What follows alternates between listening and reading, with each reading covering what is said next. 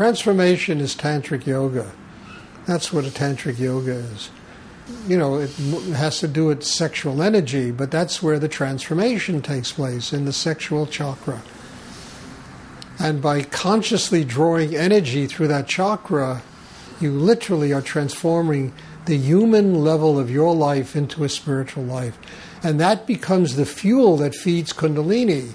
It also becomes the union of the masculine feminine inside a human being. And that takes place in the sexual area. So the work to transform all of your garbage into a spiritual life has to do with the conscious effort to bring the energy, bring it all down, and then draw it through the sex to the base of the spine. You do that, you will become a master of tantric yoga. Because that's all tantric yoga is, It's not some esoteric and erotic thing that they make it out to be. And yeah, partially it is, but it really isn't, because you can have the highest level of tantric experience in deep meditation.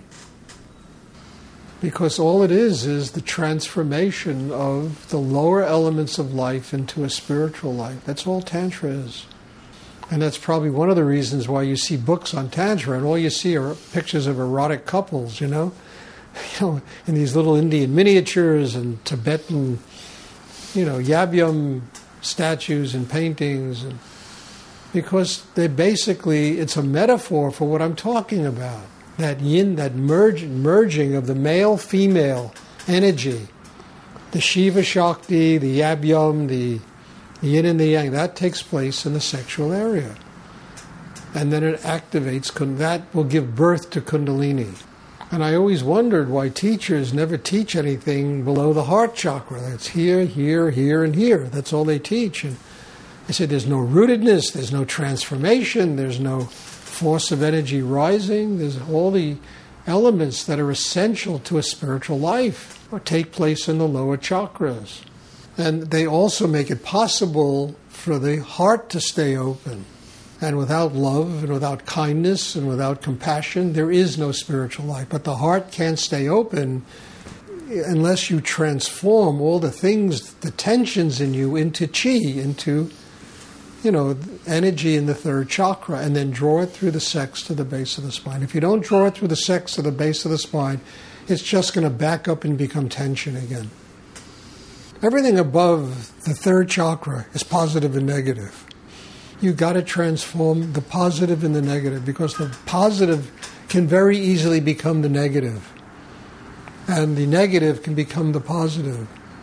It's the same energy, it's just how it manifests on any given day in your life. One day you love somebody, the next day you hate them, and then the next day you love them again, and you fight, you this, you that. It's just the nature of the beast. You got to transform all of that, both positive and negative, into chi. And then just being chi is not enough. You understand? Because if you don't draw it through the sex, it's just going to back up and make you crazy again. You can squeeze your buttocks. That's a good way of doing it too. Just squeeze your buttocks. That'll draw the energy through this sexual area to the base of the spine. And when it goes through the sexual area, you have the union of masculine and feminine. It's like that, in Shaivism, in the Hindu Shaivism, they have this, you go, like in Pashupatinath in Nepal, you go to the temple there and you see lined up, there must be 50 sculptures. There's a bull, and then there's a lingam and a yoni, and then there's a cobra. And it represents, the bull is this chi, this energy of the third chakra. The lingam and the yoni is the energy and the sex, the marriage of masculine and feminine. And the cobra symbolizes Kundalini. That's all that represents.